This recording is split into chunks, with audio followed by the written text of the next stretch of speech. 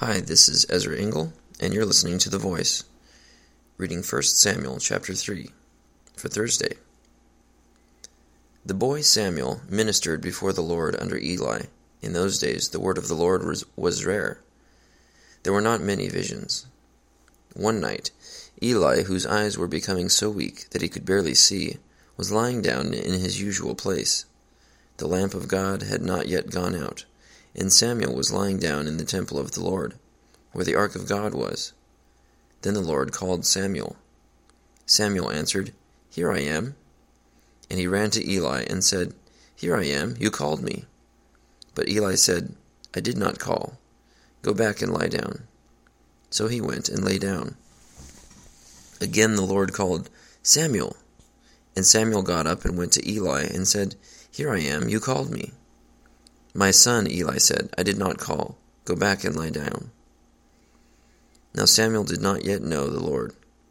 The word of the Lord had not yet been revealed to him. The Lord called Samuel a third time, and Samuel got up and went to Eli and said, "Here I am, you called me." Then Eli realized that the Lord was calling the boy.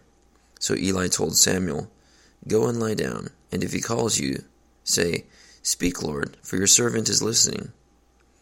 So Samuel went and lay down in his place. The Lord came and stood there, calling as at the other times, "Samuel, Samuel."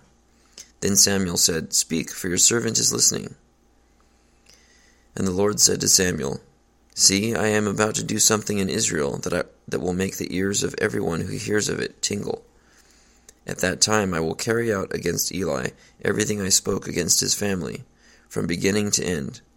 For I told him that I would judge his family forever because of the sin he knew about. His sons made themselves contemptible, and he failed to restrain them.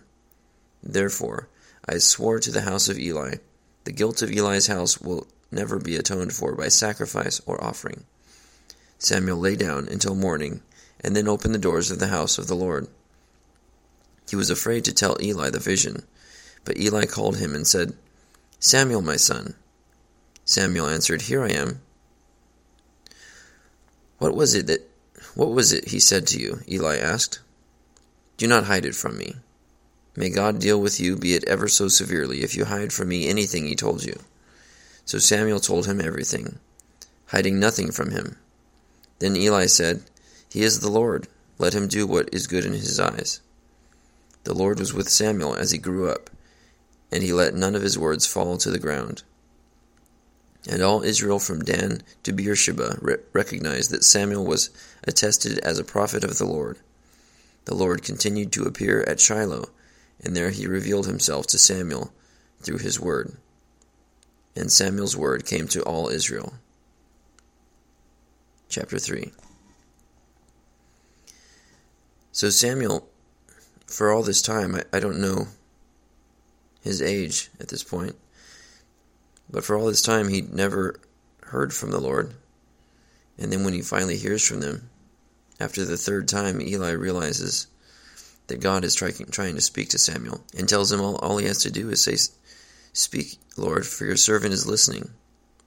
And it just makes me think about all the events in my life, or in anyone's life, where God does some small gesture or large gesture to get our attention.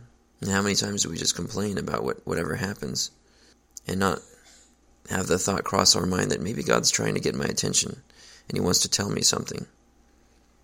And all we have to do is let the Lord know that we're listening for him to speak. So in the same way, I would like to endeavor to preemptively say to God, "Speak, Lord, for your servant is listening." And if no audible voice comes, I will read his word, because he has spoken. And that's why I listen to the voice.